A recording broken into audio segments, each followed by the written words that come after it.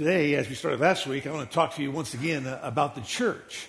I want to talk to the church about the church. I want to talk to the church, or the assembly of the redeemed, about what is God's plan for the church? How does it relate to us? And so we're looking at the church, its meaning, its mission, and its ministry. And maybe we'll even go into its message. I don't know. We're going to spend some time here looking at what the Bible says concerning the church of Jesus Christ. We are the called out ones. We've been called out of the kingdom of darkness that we might live in the kingdom of righteousness, the kingdom of the light. We've been called out of enslavement to Satan that we might be the bondservants of Christ. The Bible says that we are aliens and strangers in a foreign land. We truly are an alien nation. We are a strange nation. I'm not so sure that the church understands that today. We are completely different than the world. We're not better than the world. We're just different than the world because we're aliens and strangers in a foreign land. And so that's because Christ has called us out of the dark kingdom of Satan into his glorious light. In fact, the Bible says to the Apostle Paul to the church at Rome in Romans 1, verse number 6, you are the called of Jesus Christ. And then he says in Romans 8, verse number 28, he says that all things work together for good to those who love God and are called according to his purpose. The called know that all things work together for good because the called are the ones who love God and that they are called according to his purpose. Paul tells those in Corinth in 1 Corinthians 1:24. He says, to those who are the called. And then he says in verse 26, for consider your calling. Ephesians 4, verse number 1 says that we are to walk worthy of our calling. And 2 Peter 1:10 says, make certain of his calling and choosing of you. We are the called out ones. That's what the church is. In fact, we are called out by the truth of the Word of God. Listen to what Paul says in 2 Thessalonians chapter 2, verse number 13. He says, but we should always give thanks to God for you, brethren, beloved by the Lord, because God has chosen you from the beginning for salvation through sanctification by the Spirit and faith in the truth. It was for this he called you through our gospel. How does God call someone? He calls them through the gospel. That's why we preach the truth. Because it's the Word of God that calls people into the kingdom of God. You're born again by the living and abiding Word of God, Peter tells us in 1 Peter chapter 1. James tells us that's the word of truth that's brought us forth. So we know everything that God uses to call us is central in the Word of the living God. And so we're looking at God's design for the church, looking at the meaning of the church. And so we told you last week that the church is the plan of the Son of God. It's the plan of the Son of God. And the verse was Matthew chapter 16, verses 13 to 20, where the Lord God said to Peter that upon this rock I will build my church, and the gates of hell shall not prevail against it. He speaks to the certainty of the church. He speaks to the invincibility of the church. Why? Because Peter had made a confession. Thou art the Christ, the Son of the living God. And Christ responds by saying, that's the bedrock confession. And upon that confession, based on the identity of who I am and the ministry of all that I'll do, I'm going to build my church. And nothing in hell will prevail against it. Because God speaks of the invincibility of the church. That was last week. So the church is the plan of the Son of God. It's also, number two, it is the possession of the living God. It's the possession of the living God. Christ says, I will build my church. We are the household of God. The Bible says in 1 Peter 2 that we are a chosen generation. We are a royal priesthood. We are a people of his own possession. We've been bought with a price. The price was the blood of the Lamb. We've been purchased by the blood of the Lamb. Christ owns us. We are his. We are his sheep. We are his bride. And therefore, we are his property. So the church is the plan of the Son of God. It's the possession of the living God. And number 3, we introduced this last week, it's the pillar of the truth of God. The text there is 1 Timothy chapter 3, verse number 15, where Paul says that the church is the pillar and foundation of the truth. So the church is the pillar of the truth of God. William Barclay, in his commentary on 1 Timothy, says this about the pillar of truth. This would have special significance to those in Ephesus, in whose city stood the extravagant temple to the goddess Diana. The temple was one of the 7 wonders of the world. One of its features was its pillars. It contained 127 pillars, every one of them the gift of a king. All were made of marble, and some were studded with jewels and overlaid with gold. The people of Ephesus knew well how beautiful a thing a pillar could be. Yet the pillars were more than just mere objects of beauty. It may well be that the idea of the word pillar here is not so much a support as it is a display. The idea here is that the church's duty is to hold up the truth in such a way that all men may see it. The buttress of the support of the building, it keeps it standing intact in a world which does not wish to face the truth. The church holds it up for all to see. In a world which would often gladly eliminate unwelcome truth, the church supports it against all who seek to destroy it. The church, the body of Christ, the assembly of the redeemed, are the pillar and foundation of the truth. That means that every one of us in here who are believers, who have been called out by God to represent his kingdom, are pillars of the truth of the living God. Do you understand the implications of that? We would expect the assembly of the redeemed to gather together and to support that truth. But unfortunately, there are many churches that do not do that. I read this past week that there are 5,000 congregations or churches that have left the second biggest denomination in the world. That's United Methodist Church. 5,000. And you want to know what they left over? They left over a disagreement about human sexuality. Now, if your church is the pillar and foundation of the truth, and you submit to the authority of that truth, there is no disagreement on human sexuality. None whatsoever.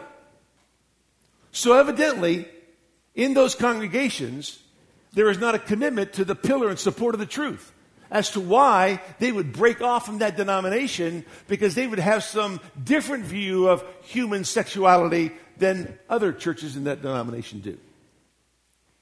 The church is the foundation of the truth. If the Lord's going to build the church, he says he is, he grows the church. Everything is based on the confession of Christ and who he is. Well, everything centers around the truth of Jesus Christ our Lord. And the church is to support that, is to display that. The beauty of the church is not seen in its facility.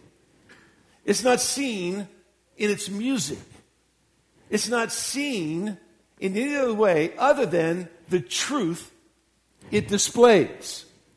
That's where the beauty of the church lies, in the truth that it puts on display every single moment of every single day.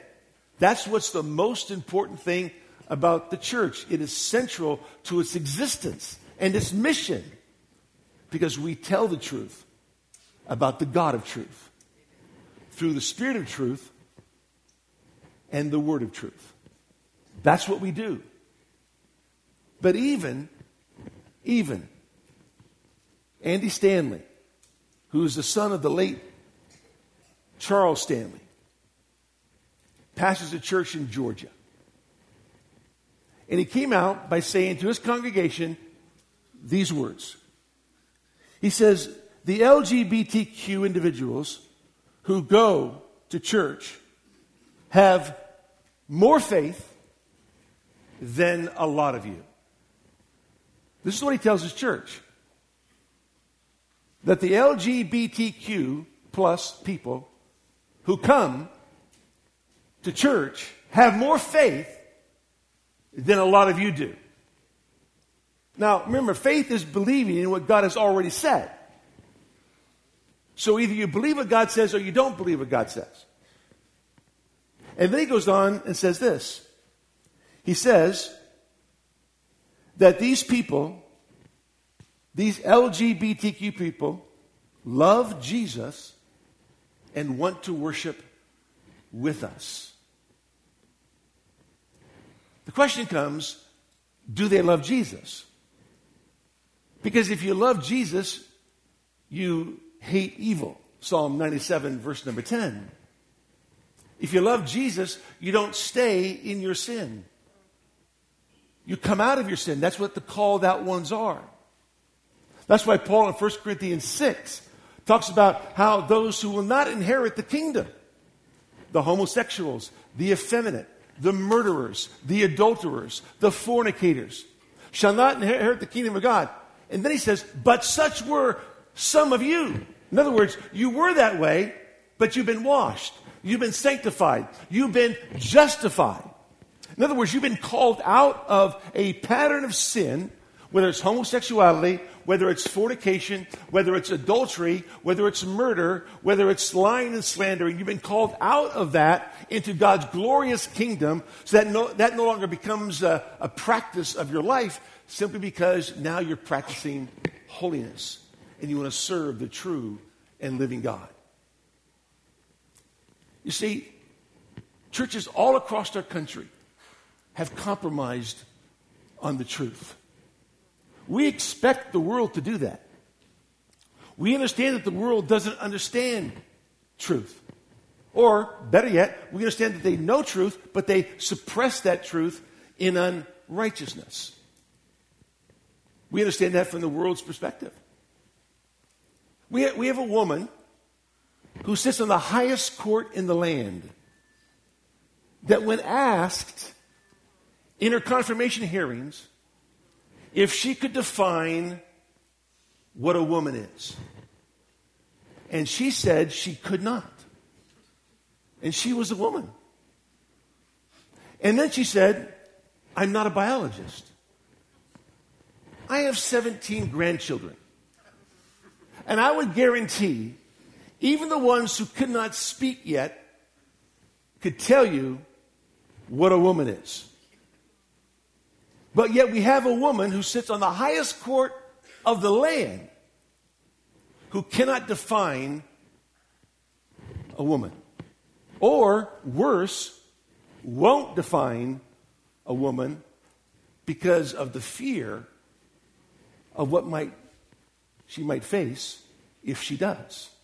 Which really is worse, because that means she sits on the highest court in the land and figures on pleasing people more than upholding the law of the land. That's right. You see, we have to understand that this is all around us. The church is the pillar and foundation of the truth. We have to stand on the truth. Many of you have watched Matt Walsh's commentary on What is a Woman? And there he interviews a gender studies professor at one of the major institutes of our country.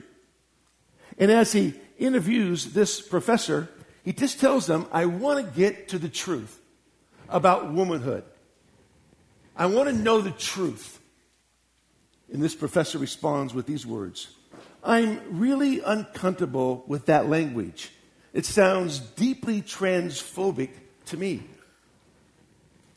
And Matt Walsh pushes him even further to know the truth, and he wants to end the interview and says, you keep invoking the word truth, which is condescending and rude. Now, it is true that the truth is harmful. It is true that the truth is hurtful. Why? Because the truth condemns sin. The truth condemns that which is opposed to God. And so you must understand that. But we have these people all around us that are suppressing the truth. According to Romans chapter 1, we are actually living out Romans 1 even as we speak today. And people constantly suppress the truth.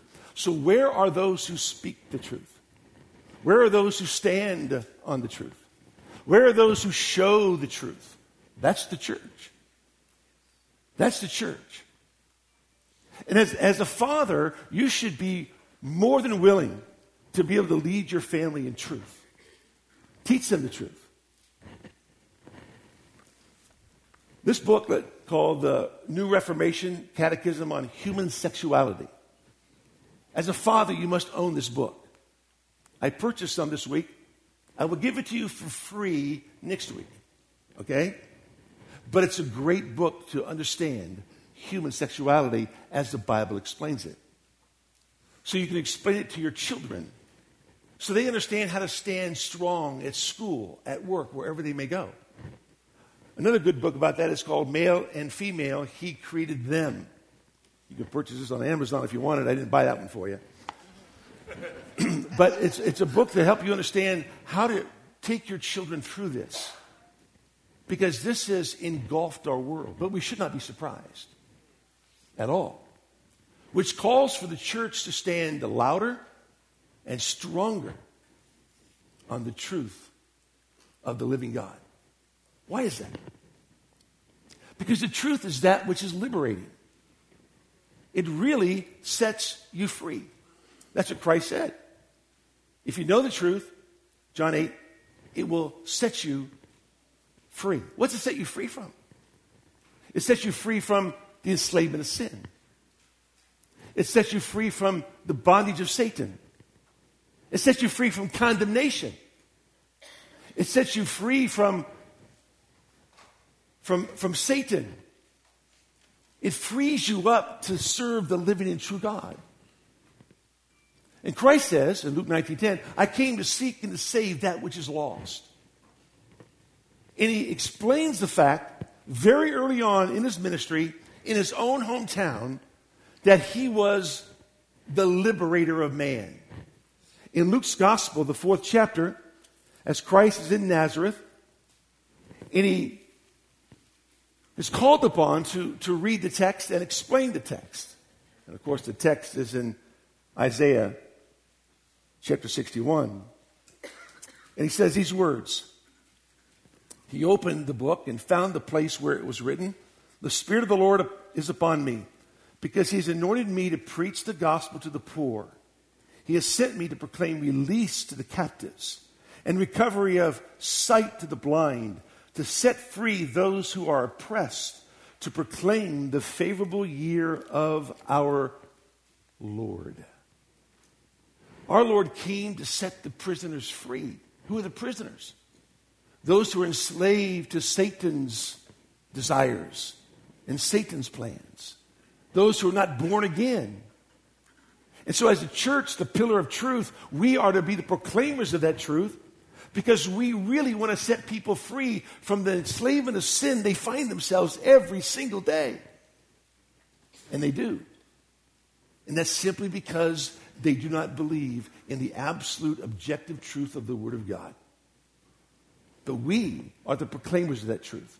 We are the pillar of the truth of the living God.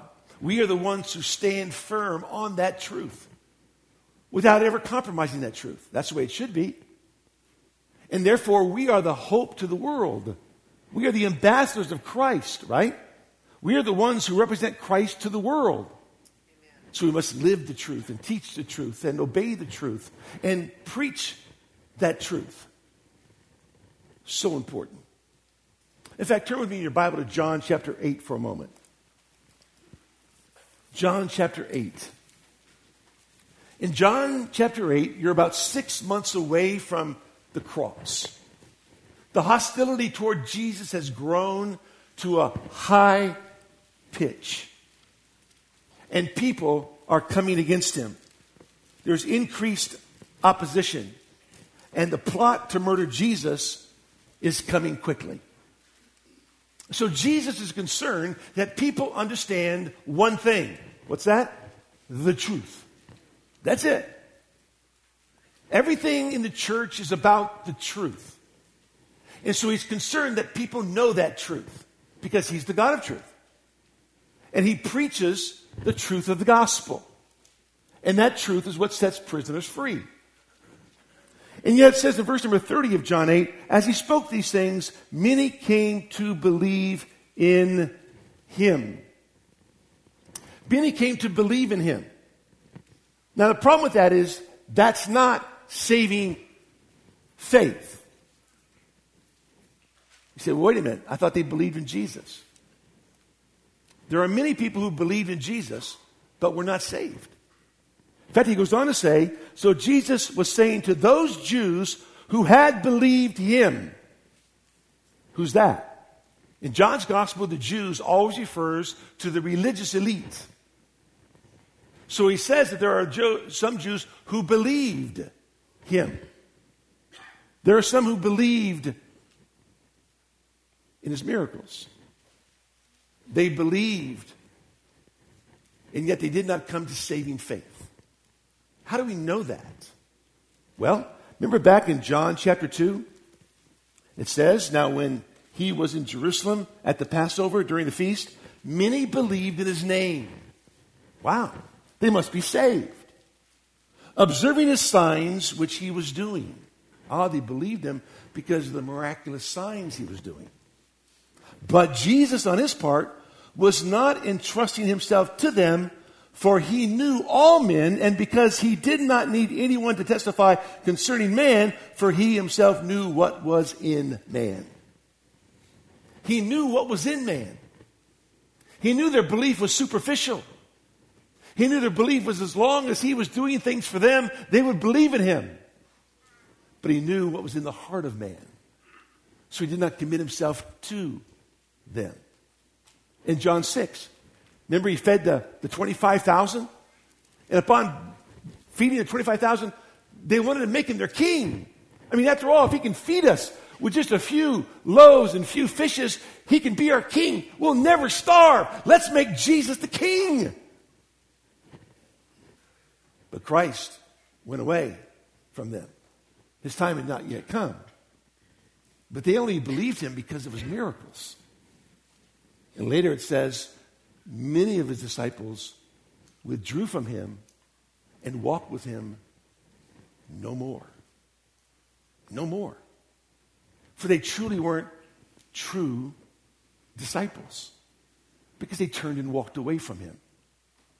In fact, it says in John 12, verse 42, nevertheless, many even of the rulers believed in him. Does that mean the rulers in Israel were saved? But because of the Pharisees, they were not confessing him for fear that they would be put out of the synagogue, for they loved the approval of men rather than the approval of God. In other words, Christ said, if you confess me before men, I will confess you before my Father who is in heaven. But if you don't confess me before men, neither will I confess you before my Father who is in heaven. So they believed in him up to a point. But they weren't willing to commit their lives into his life. They weren't willing to take up the cross and follow him. They weren't willing to embrace all that Jesus is and all that Jesus says and all that Jesus does.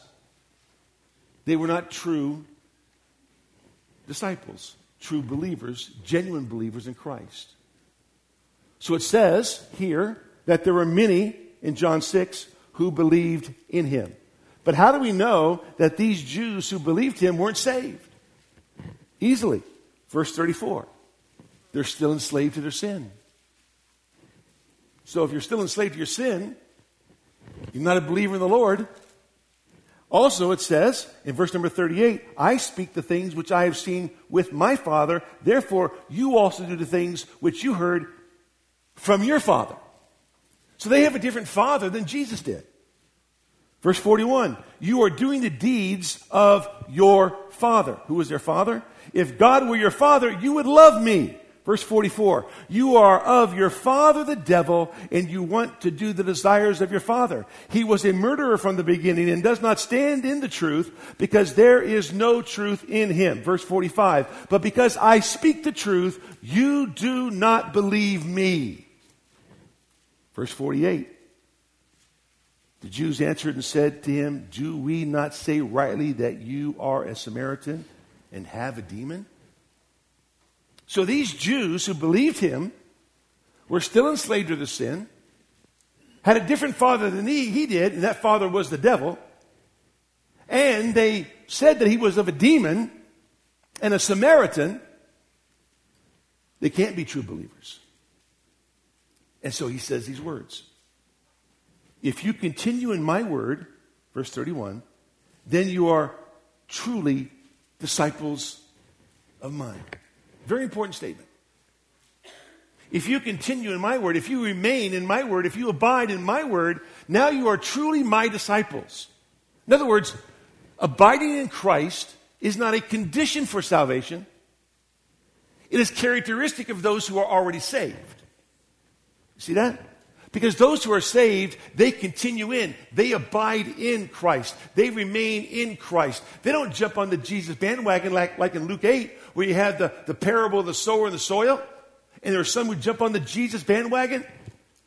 But yet, because of, it says they believed in him, or they received him with joy.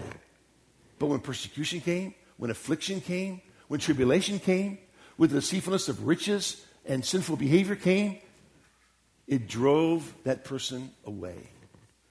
Why? Because there was no root in that person who didn't really truly believe in the Messiah. There's a lot of superficial people out there. Christ knows by the end of his ministry, people have to know the truth. Because there are Pharisees who believed but did not continue in his word. There were many people who believed in him because of his miracles but didn't continue with him. Why? Because they didn't like the cost of following Christ. The cost was too high. The price was too great. And they realized that Jesus wasn't doing for them what they thought he would do for them. You see, a lot of people jump on the Jesus bandwagon because they want a better marriage. They jump on the Jesus bandwagon because they want to get more money.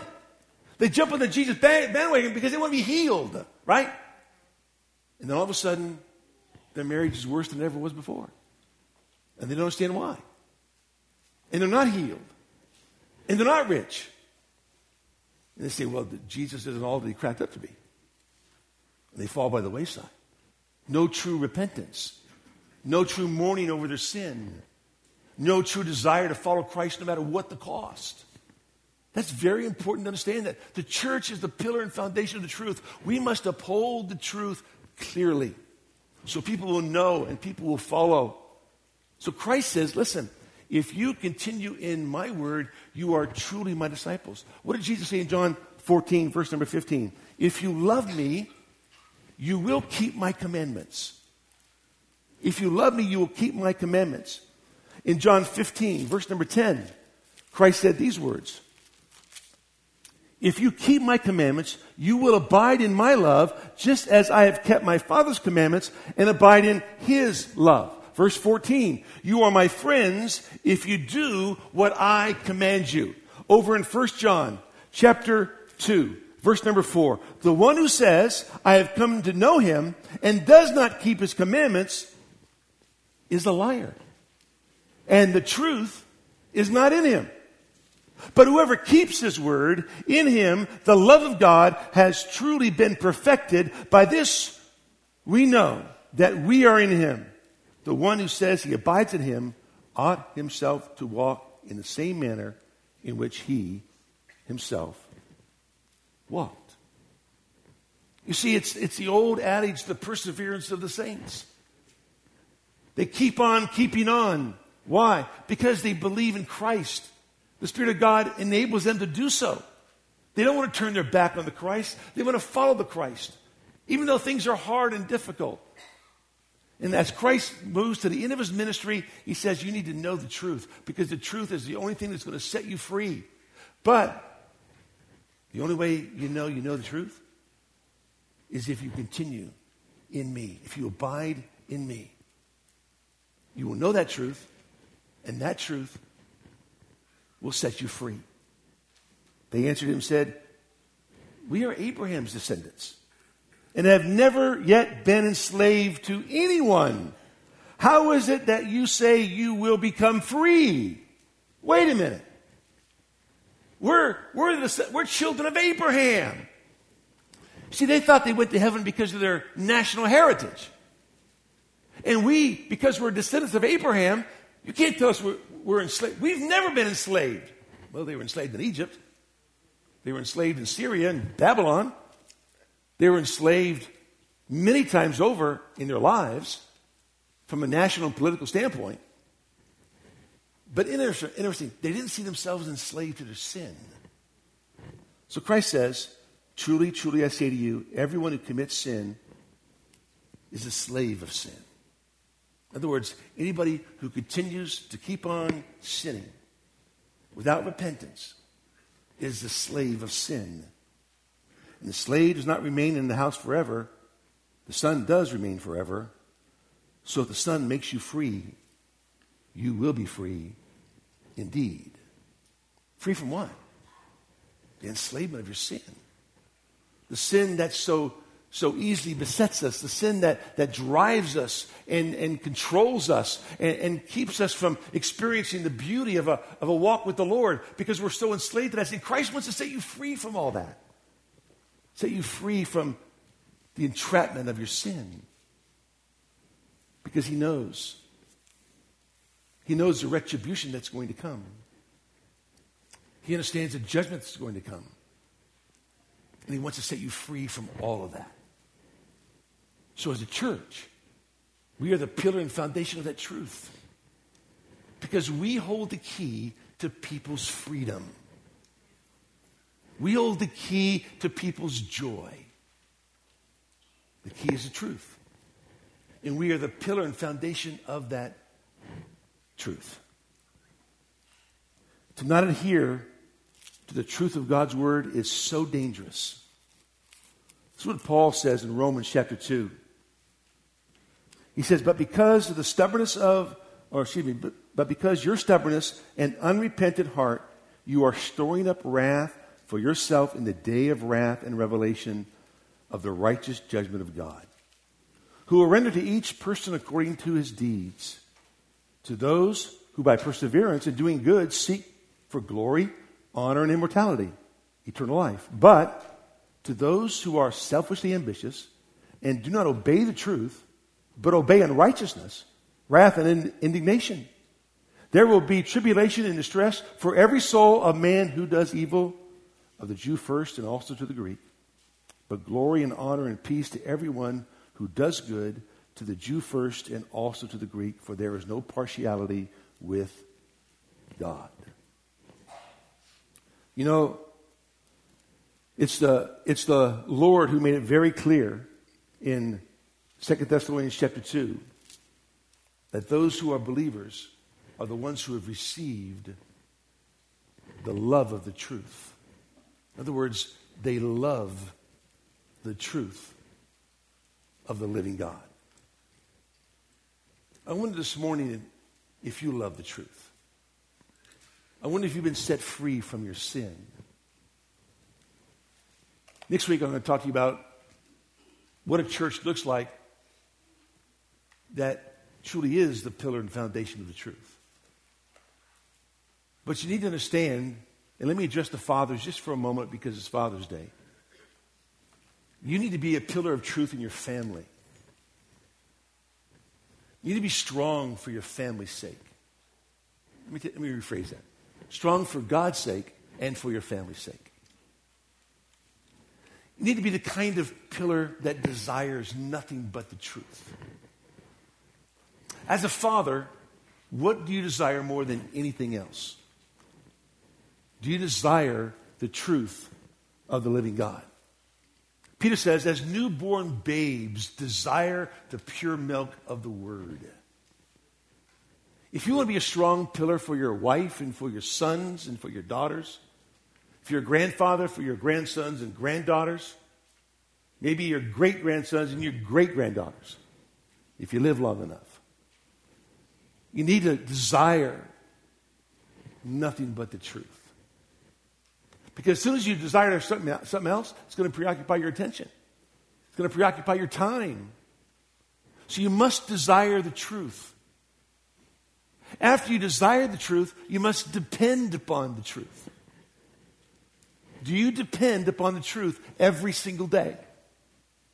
As a church, as a pillar and foundation of the truth, we must desire as a whole the truth of God's word, or we'll cease to be that pillar.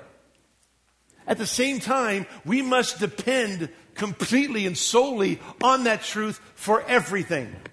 As a father in your home, you must depend upon the truth of the living God. Remember what Moses said to those in Israel as they were getting ready to embark on the promised land. He said, "So the Lord commanded us to observe all these statutes, to fear the Lord our God, for our good always and for our survival as it is today." In other words, you're going into a promised land. You will not survive if you don't live according to the commandments of God. You will fall flat on your face. You must stand strong on the principles of God's word. He says earlier in chapter 5, verse number 33, "You shall walk in all the way which the Lord your God commanded you, that you may live, and that it may be well with you, and that you may prolong your days in the land which you possess." Moses spells it out for them. Listen, you want to live a great life? You want to live a good life? You want to live a quality life? You want to live a long life? Obey the commands of God. Follow what God's word says. All the ways of God you obey. As fathers, we need to be pillars of strength for our children. And we are that when we desire nothing but the truth. When we depend on nothing else but the truth. We tend to depend upon our paychecks. We depend upon our wives. We depend upon all kinds of... Depend upon the truth of the living God. Amen. And if you depend upon it, listen, if you desire it, you'll depend upon it. If you depend upon that truth, guess what? You're going to defend that truth at all costs. You'll defend that truth. You know, I wonder if you know what's going on in your kids' curriculum at school. I wonder if you know what your kids are being taught. If you put your kids in a public school system, you better know what they're being taught. And you know, we're not talking about hovering over your children, trying to figure out what's going on like a helicopter. We're talking about fighter jets. We're talking about demolition jets. We're talking about people who will figure out what's happening. What you're doing on your cell phone, on your computer, what's being taught at home. Because you want to be able to defend the truth, and you want to help your children to defend that truth and stand strong in that truth. And fathers, that's our responsibility. And I wonder if a father today, you desire the truth of the living God. If you depend upon that truth. If you're willing to defend that truth. And part of defending that truth is to declare that truth. You preach the word, you teach the word, you expose the word, you display the word, so people will know what the truth of God is. When we defend the truth, we defend it ferociously. Ferociously. Contend earnestly for the faith that was once for all delivered to the saints, Jude 3. And when you defend the faith, you defend it ferociously. You defend it fervently. You defend it faithfully. You defend it fearlessly. That is, you fear not what man may say to you. You fear not what man may do to you. Because you defend it fearlessly. And it's the same way you declare it. You declare it without compromise. And then you demonstrate the truth. You live it out. Every day. None of us are perfect fathers. None of us will ever live a perfect life. That was only Jesus who did that. We can't do that. But you know what? We can demonstrate to our children what a truth walk looks like. And when you blow it, when you sin, you know what you do? You ask for forgiveness. Why? Because in asking for forgiveness, you demonstrate the truth of a God who forgives you. You demonstrate the truth of a God who's merciful and kind and loving. So you go to your children, if you blow it, or to your wife, and ask for forgiveness. Because you want to demonstrate the truth of the living God. Amen. The church is the pillar and foundation of the truth. I could spend a year just on this point. It is so important to us. We need to understand this. We need to wrestle with this. We need to come to grips with the fact that as the assembly of the redeemed, we stand strong on truth. And when we do, and we declare that truth to people who are enslaved to their sin. And say, you know what? We have the keys to your freedom. And we want to help you be set free from the bondage that you're in. Allow us to do that with you. Allow us to share with you the freedom of the truth. That you might be set free to live for the glory and honor of the Christ. Because as pillars of the truth, every one of us stands erect. Every one of us stands upholding that truth. The question comes, how strong do you stand? And my prayer for you and for me is that we would never compromise. That we'd buy truth, never sell it, Proverbs 23:23. We do all we can to obtain it, never compromise it. Why? I'll say it to you again. The only thing that matters this side of eternity is truth. That's it. Truth. Without truth, and people knowing truth, they will spend eternity in hell. For those who know the truth, they will spend eternity with Christ. That's why Christ at the end of his ministry is saying, if you continue in my word, you are truly my disciples. And you will know the truth. And that truth, it will set you free. Let's pray. Amen. Father, thank you for today and the opportunity you give us to spend time in your word. We are a grateful people. Our prayer, Lord, is that you would instruct us and teach us in the way that we should go, that we might honor you. I do pray for every father in the room, that he'd be a man of God, somebody who desires nothing but the truth, who wants to depend on no one else but the truth, who wants to defend that truth with all that he has, declare it loudly, proudly, because he wants to demonstrate every aspect of that truth to his family. My prayer is that if there's one here who does not know you, that today would be the day of their salvation. They would be set free from the enslavement of sin and follow the great God and Savior of the world, Jesus Christ our Lord. Pray this in Jesus' name. Amen.